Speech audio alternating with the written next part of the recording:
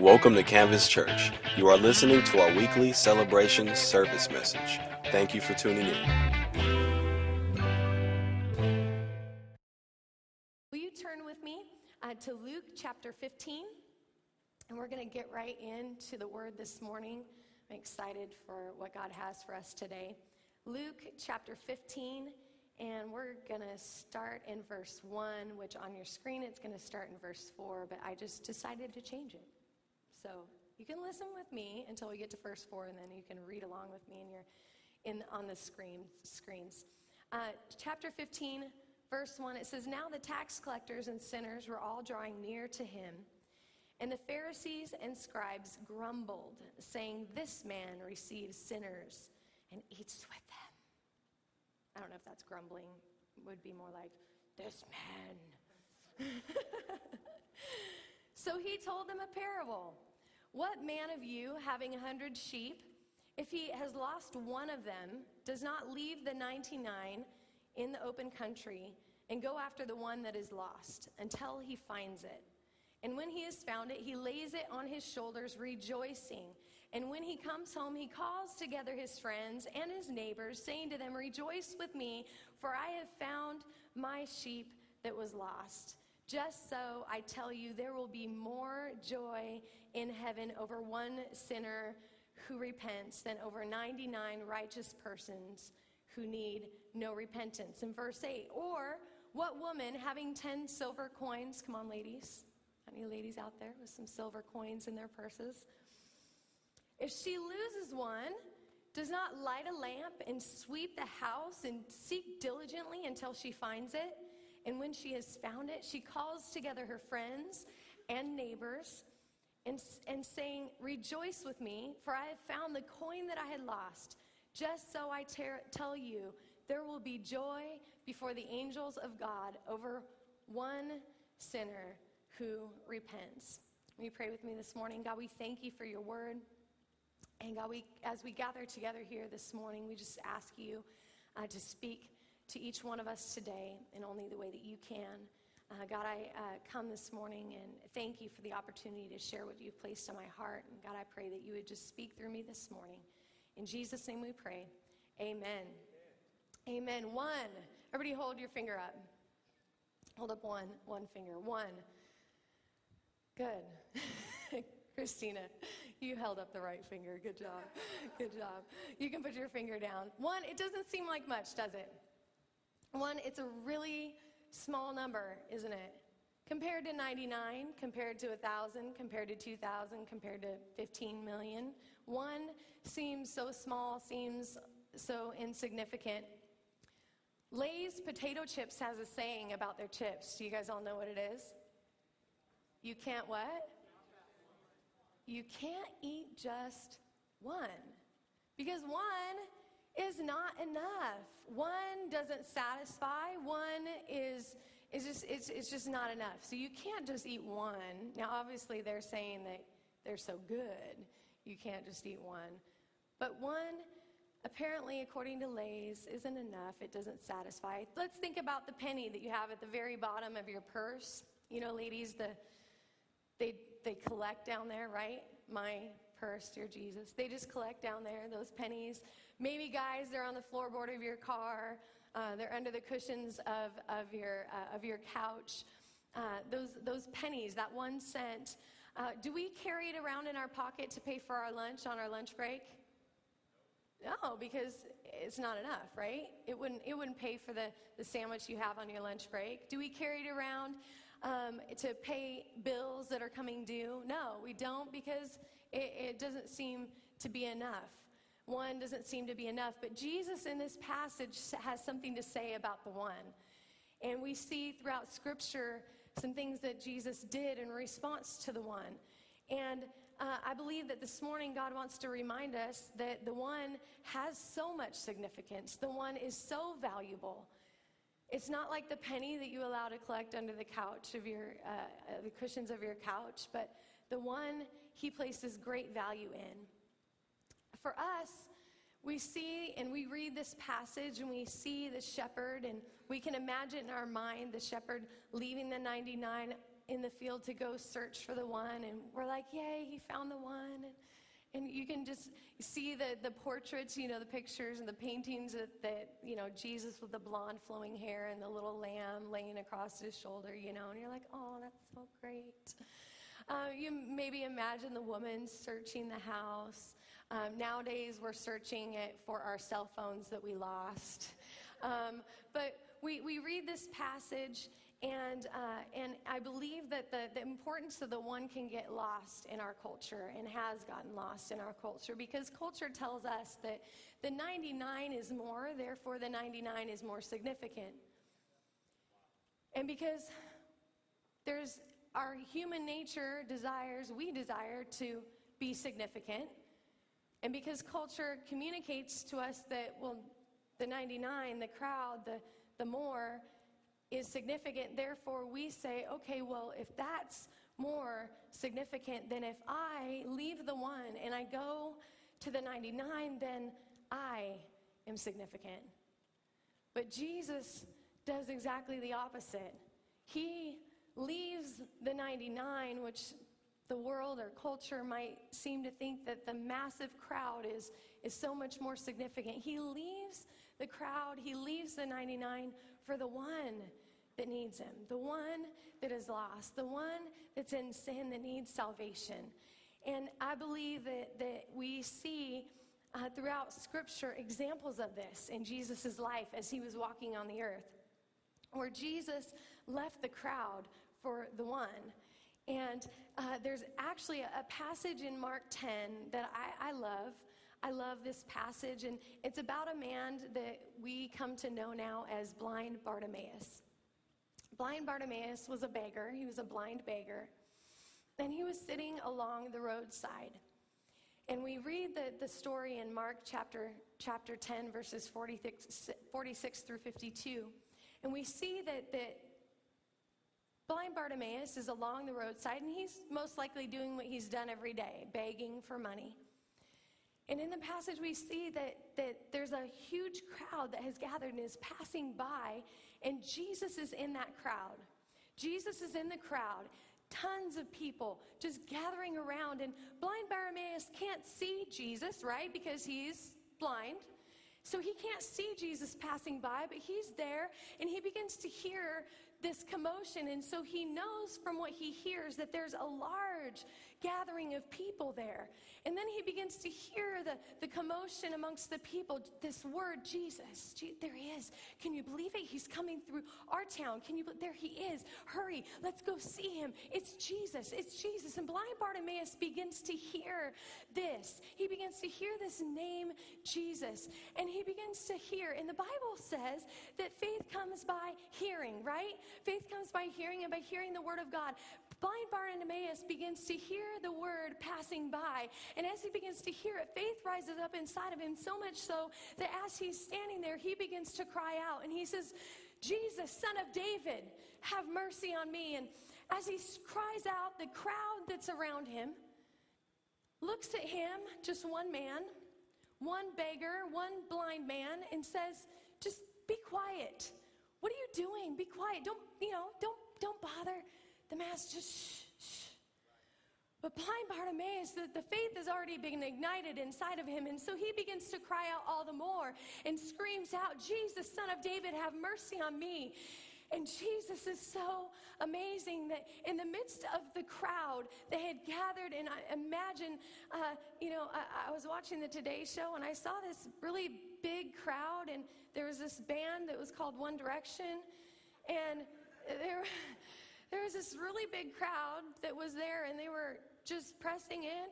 Okay, now that was a big crowd, right?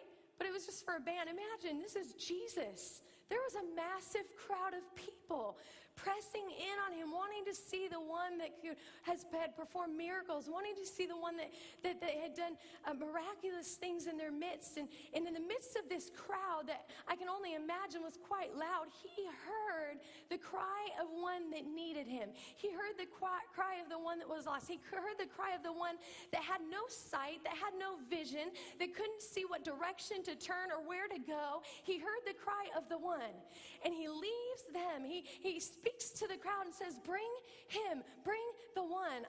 Call him, bring him here. And so blind Bartimaeus goes, and we know the story. We've maybe heard it in Sunday school or as we were growing up, or you've heard it in church before, that blind Bartimaeus comes before Jesus, and Jesus asks him, what is it that you need? What is it that you want? And of course he asks for his sight, and in that moment Jesus heals him, and he regains his sight, and everyone is amazed. Everyone is amazed. Everyone is amazed. In that moment, Jesus left the crowd for the one. The one. There's another passage in Scripture that we see a large crowd. It happened quite often. Even in times when Jesus tried to get away to be by himself, the crowd always found out where he was. And they gathered to him. They gathered to him because he is the way, the truth, the life. Because he is a healer. He is Jehovah Rapha, God our healer and our health. The crowd was always gathering around. There's another passage in Mark 5, verses 24 through 34, where there was yet another large crowd that was going along with Jesus as he was walking. And Jesus was actually on his way to go and bring healing to Jairus' daughter, who was on the verge of death. And he had heard that, and he was going with Jairus, and again, the large crowd gathered because they wanted to see him. And they were going along with him. And as they were going along with him, it says there was this woman.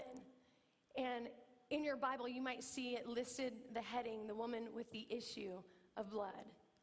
This woman for 12 years had had a discharge of blood, and the doctors couldn't stop it, and there was a hemorrhaging of blood that was taking place, and she had sought doctor after doctor and spent money and spent all that she had to get better, but yet ended up so much worse, even after seeking out the physicians and the doctors. And this woman saw the crowd, and she saw Jesus, and she knew that this is my chance. This is my opportunity, but I'm so insignificant. I'm not important, and I'm the one that shouldn't even be in the crowd because I have this issue with blood coming from my body, and she would have been considered unclean, and she would have been considered so unclean that she wouldn't be able to be in public with people. But she knew that I'm one that I shouldn't be here anyways, so I'm just going to reach out and I'm just going to try to touch just the hem of Jesus' garment, because if I can just get the hem and be healed and get out of here, then maybe nobody will notice me. And so she's pressing through the crowd, and you can imagine that she's trying to push through and get around and get through the people, and she reaches out and she does just that. She grabs a hold of just the hem, the very end, the very hem of his garment. In that moment, the Bible says the power left him, and Jesus sensed it. He felt it. And in that moment, the woman was healed of her issue of blood that she had gone to physician after physician for and had not gotten any better, but had gotten worse. And she experienced that healing. And what's interesting is Jesus could have kept going, couldn't he? Because she had gotten what she needed, right? She had received her healing. Jesus could have kept going. But I believe that he wanted to show the disciples, he wanted to show the crowd that the one is important. And so he stopped where he's at, and he looks at the disciples, and he says, somebody touched me. And they're like, hello? Do you see the crowd, Jesus? Yeah, lots of people are touching you right now. He goes, no, there's somebody who touched me with faith. There's somebody that touched me with faith. And he turns, and the woman, knowing what she had done and knowing what had happened to her, she told Jesus everything. She told him the truth, told him everything that had happened. And he looks at her and he says, your faith has made you well. He stopped. Amen, amen. Awesome, awesome story. He stopped in the midst of the crowd for the one to encourage her, because can you imagine, had he not stopped, she probably would have just tried to slip away so that nobody would notice that she was there and just slip away because she felt maybe insignificant or unimportant. But Jesus wanted to make sure that she knew, that he knew that she was there and that she was valuable to him, that the one was important, that the one was valuable, and that he would stop everything for her. There's another passage in Luke 19 with a wee little man. We all know this song growing up. I personally didn't learn the song in Sunday school because I was one of the ones that Jesus had to stop for. But many of us may know this song, Zacchaeus, the wee little man. I learned it from my husband and from my kids who've learned it in Sunday school classes. But there's this man by the name of Zacchaeus. He was a rich man. He was a chief tax collector, so he was a man of position. He was a man that had, in the world's eyes, everything that you would need. He had the money, he had the position, everything that we run and we seek after sometimes, right? And Jesus is entering Jericho, and of course, once again, the people hear about it. And the crowd gathers, and they come along the side of the road, and they're there to see Jesus. And Zacchaeus, because of his small stature, he was shorter than the people that had gathered. He couldn't see Jesus. And the Bible says that he was seeking to see who Jesus was. He was seeking to see who Jesus was. Now, the crowd, I would imagine maybe already knew who he was. That's why they were there, because they heard he was in town, and so they knew who he was, so they were gathering. But there was a man that didn't know who Jesus was, and so Zacchaeus climbed up into a tree so that he could see Jesus and find out who he was. And as this huge, massive crowd is there, and Jesus is going on his way with purpose, he sees Zacchaeus and he stops. And he looks to Zacchaeus, a tax collector, a sinner. He says, I'm going to your house today. And Zacchaeus received him, received Jesus. And as Jesus is at Zacchaeus' house, he makes a statement and says, salvation has come to this household. Not just to Zacchaeus, but to this household. Jesus stopped in the midst of the crowd for the one that was looking to see who he was. Jesus leaves the 99 for the one sinner, for the one that's lost, for the one that needs his touch. He will leave the crowd for the one. Now, it doesn't, Jesus leaving the crowd or turning from the crowd in the moment for the one doesn't mean that the crowd is insignificant. We see many times throughout the Gospels where Jesus has such great compassion for the crowd, don't we? The feeding of the 5,000. He's there and he's teaching them as he's with them. And he turns to the disciples because he has compassion for them. They've been there so long. We've got to feed these people. So he loves the crowd. We see in another point where he's up and he looks down over the multitude and he sees them and he's moved with such compassion for them. Because they're like sheep without a shepherd. It's what Jesus was seeing in that moment, that I love the multitude. I love the crowd because they're all ones that are without a shepherd to put them on his shoulder, to find them when they're lost. So we see that Jesus does have love for the crowd and compassion for the crowd, but when he's in the midst of the crowd and there's that one that is seeking, that one that is desperate, that one that is in need of salvation, he will stop and he will turn for the one. Another passage that's perplexing sometimes when you think about it is in Mark 5, verses 1 through 20. This is a man that is referred to as the demoniac. And as you rewind a little bit before this passage into the previous chapter, you see that Jesus was with his disciples, and he said, hey guys, let's go to the other side. And so they get into the boat, and this is where they're in the boat and the storm happens, right? We've heard that story before. The storm comes and Jesus calms the storm, and they're all amazed, and they get to the other side and they meet the demoniac. The man that was shackled and bound by chains and shackles, and he was living amongst the dead places. He was living amongst the tombs, cutting himself, and had totally lost all faculties and couldn't control his actions any longer because he was so overwhelmed by the demons that were controlling him. And the Bible says that he had a legion of demons. And let's just say, that's a lot, okay? How many is that? It's a lot. That's all we need to know, a lot. This man comes and bows before Jesus, and the demons begin to speak out. And we see through the story, the end result is Jesus delivers him of the demons. They leave the man. They go into these pigs, and they run down the hillside. The pigs die. And the man is then left sitting there, clothed and in his right mind. Clothed and in his right mind.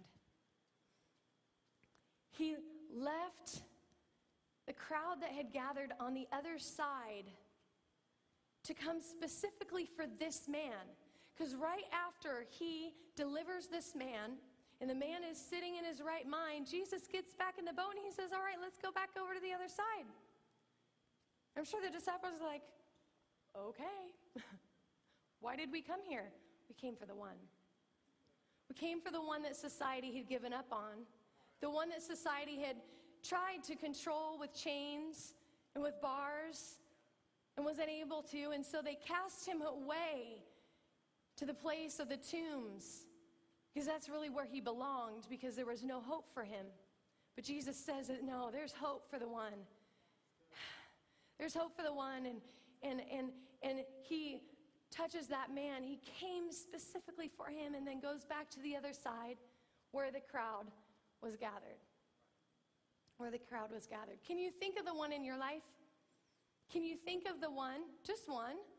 Sometimes we get overwhelmed with the idea, right? Jesus says in the scriptures, go and make disciples of all nations.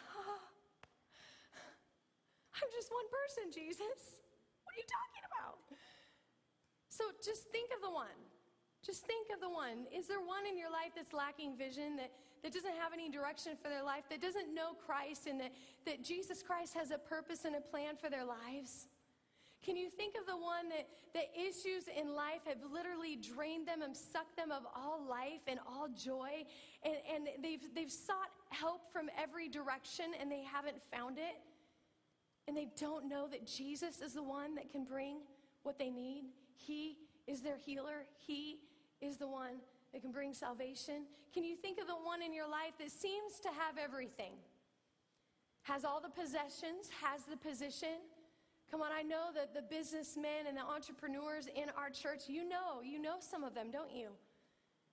You know them, and they're known around your circles and in your sphere of influence. And they've got the big house, they've got the possessions, they've got the money.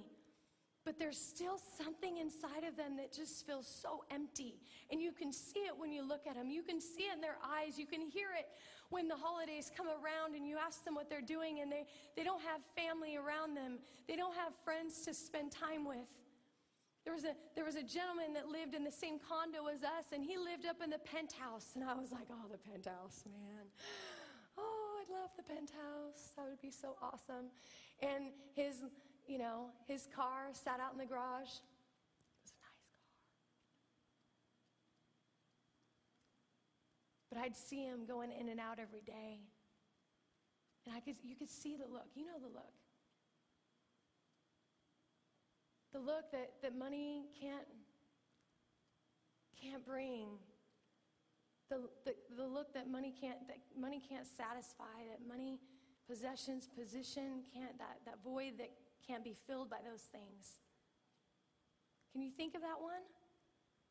Can you think of the one that even you have given up on? You figure there's just no way. There's just no way. Maybe it's a family member. You just have written them off. It's impossible. They're too far gone. Even if I say the name of Jesus to them, they're going to just swear at me, and they're not even going to want to listen. So I don't even think about it. I don't even bother. Do you have that one in your life? The Bible says, and turn with me to Romans chapter 10. Ooh, it's quiet. You know God's speaking. Thank you, Jesus. Romans chapter 10 and verse 13. With that one in your mind, we'll read this together. For everyone who calls on the name of the Lord will be saved. For every one who calls on the name of the Lord will be saved. How then will they call on him in whom they have not believed? And how are they to believe in him of whom they have not heard? And how are they to hear without someone preaching? And how are they to preach unless they are sent? Everyone who calls on the name of the Lord shall be saved, but how are they going to call on the name of the Lord when they haven't heard the name of the Lord? And how are they going to hear the name of the Lord unless someone goes and shares the name of the Lord? God has put you where you're at for a purpose. God has placed you in the job. He's placed you in the neighborhood. He's placed you in the family that you're in for a purpose, because there's one. There's one that is there, that he's placed you there for a reason, because Pastor Ben isn't in your family. He doesn't live in your neighborhood. He doesn't go to work with you every day. He's never going to meet that coworker. But God has sent someone, and that someone is you. But, Katie, I can't share Jesus. It says preach. Did you read that? I can't preach. Don't we feel like that sometimes? Have you ever felt like that sometimes? Yeah. When you see the young man in your neighborhood sitting out in front of your house on the curb because his dad is gone. He has nobody to talk to and doesn't know where to go. He's one. You think, I can't do it, but I challenge you to think for a moment, who was the one that shared with you? Because the reality is every one of us was a one at one point in time in our lives. We were the one that didn't have a vision for our lives. We were the one that needed physical healing in our body, and we'd turn to doctor after doctor, yet the cancer keep coming. Maria was the one. When you sit back and you remember that you once were a one, then you go, I can do it. I can do it. When you remember that you were one that someone shared with, that someone introduced to Jesus, then you can say, okay, I can do this. The Bible said that the disciples, we just boil it all down, they just shared what they had seen and what they had heard. You just share what you've seen Jesus do in your life, what you've heard through the Bible, through the Word of God, what you've heard at church that brings encouragement and edification to you. You just share what you've seen and what you've heard, and you let Jesus do the rest. Because Jesus isn't here on the earth today. He's not walking down the streets listening and hearing the cry of the blind Bartimaeus, but it's Christ in you, the hope of glory that people see. It's Christ in you, the hope of glory that they're yearning for, that they're crying out for, that they're searching for. And so you are the one that he sent to your neighborhood, to your school, to your job place, to your family. There was a woman by the name of Henrietta Mears. Do any of you know that name? Raise your hand if you know that name. That's what I thought. A woman that most of us don't even know who she is. Maybe seems insignificant, like we don't know her name. Henrietta Mears was moved by God to teach in a Sunday school. How many of my Sunday school teachers do I have in here this morning? Come on, Aaron. Come on, guys. She heard God challenge her to teach Sunday school in Hollywood, California, and she began to do it. She began to teach, and that Sunday school grew and grew and grew. And of the people that she influenced, there were a couple that you might know their names. One by the name of Bill Bright. One by the name of Billy Graham. One woman that most of us in this room, we don't even know who she is.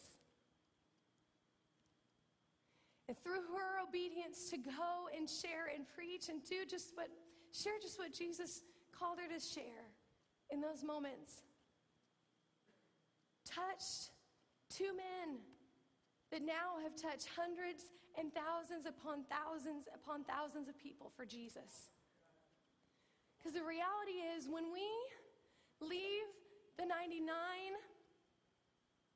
and we go to the one that's lost, that's in sin, that needs to hear Jesus, it's never one person going and sharing with another one person. 1 + 1 = what? Not in God's kingdom. When one person moved by God and challenged by God to go share the gospel with one other person, it never equals just two. It never equals just two. Because that one goes, and the change and the transformation that takes place in that one, it affects their husband, it affects their wife, it affects their kids, it affects the coworkers that see them walk in on Monday and look at them and just look. They haven't said a word, but they just look, and what's different? What happened? What'd you do this weekend? Did you go to a party? Because you look really happy. It never just affects the one, but it spreads. And it reaches multitudes. I believe Jesus is challenging us as a church because our desire is to fill all of these seats. Not with a crowd, but with one. With one there, and then one there, and then one over there, and then one back there, and then one right there. That needs Jesus so desperately. See, Jesus loves it when we come together as his church. He loves it when we worship, and he loves it when we get encouraged by the word in this place. But you know what causes all of heaven to rejoice? The very angels of heaven to begin to cheer, the angels of heaven to begin to stand and begin to cry out, hallelujah, begin to rejoice. I can't even imagine what a party in heaven looks like. I know a fiesta at Maria and Johnny and their teas and Kathy's house is like. It's pretty awesome, but party in heaven, over one person that raises their hand in our services, all of heaven rejoices. All of heaven rejoices. I was a one. And I thank God every day because I would have never stepped into church by myself. I would have never done it. I wouldn't have, because I didn't think that I was worthy to do so. Because I knew that like all of these ones that Jesus stopped for, I knew that I had issues.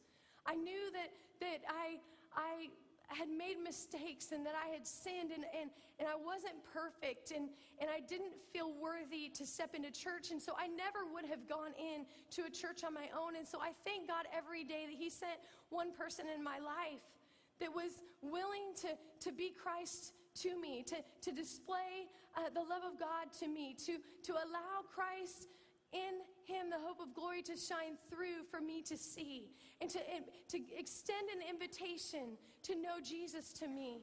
Because without that one that had come to me and invited me to come to church and invited me to say that prayer and invite Jesus Christ into my life today, I wouldn't be alive today, and I believe that.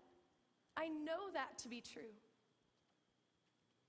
I had already tried to commit suicide on one occasion. I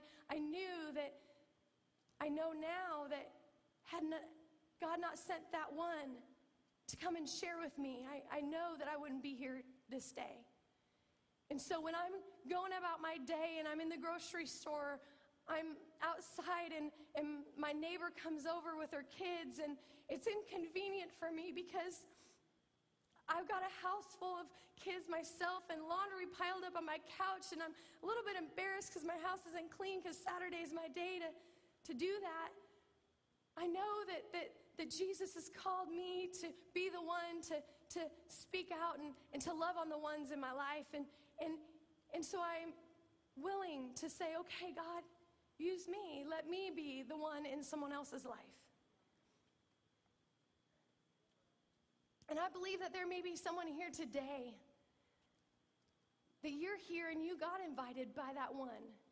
And you're sitting here and you've heard the stories, paraphrased for the sake of time, about the blind Bartimaeus, or about the woman with the issue of blood, or about Zacchaeus, or about the man that was overcome by the demons. And you're hearing these things about how Jesus was willing to stop for the imperfect people because he had such compassion and love for them.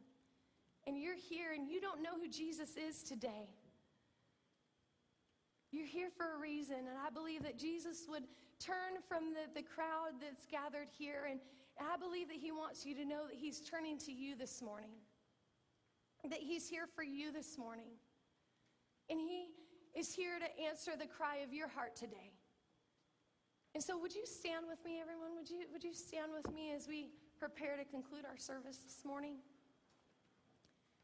And you're here this morning, and you would say, I have never invited Jesus into my life to be my Savior. Maybe you're like me. Maybe this is the first time you've ever stepped into church. Me at the age of 20 years old, stepping into church for the very first time in my life, I was so scared. Whew. I got all dressed, and I checked my hair like 15 million times before I walked out the door because I was so freaked out. I didn't know, am I wearing the right thing? Is it going to be okay? Is lightning going to strike me at the door when I try to walk in? Maybe you're like me and you're here and you've never even heard about Jesus before, and this is your first time. Know that right now in this moment, Jesus is turning from the crowd and he's looking at you. And he's knocking on your door this morning. In Revelations, it says, behold, I stand at the door and I knock. All you have to do, try to complicate it. We try to think that we have to get everything right and perfect before we come to Jesus. But none of these people in our passages this morning had it all together. None of them were perfect. They all had issues. They were sick. They were overcome and unable to even control their own lives. Jesus said, it's okay. I got you. Thank you for joining us today. For more information, please visit our website at www.canvaschurchsd.com.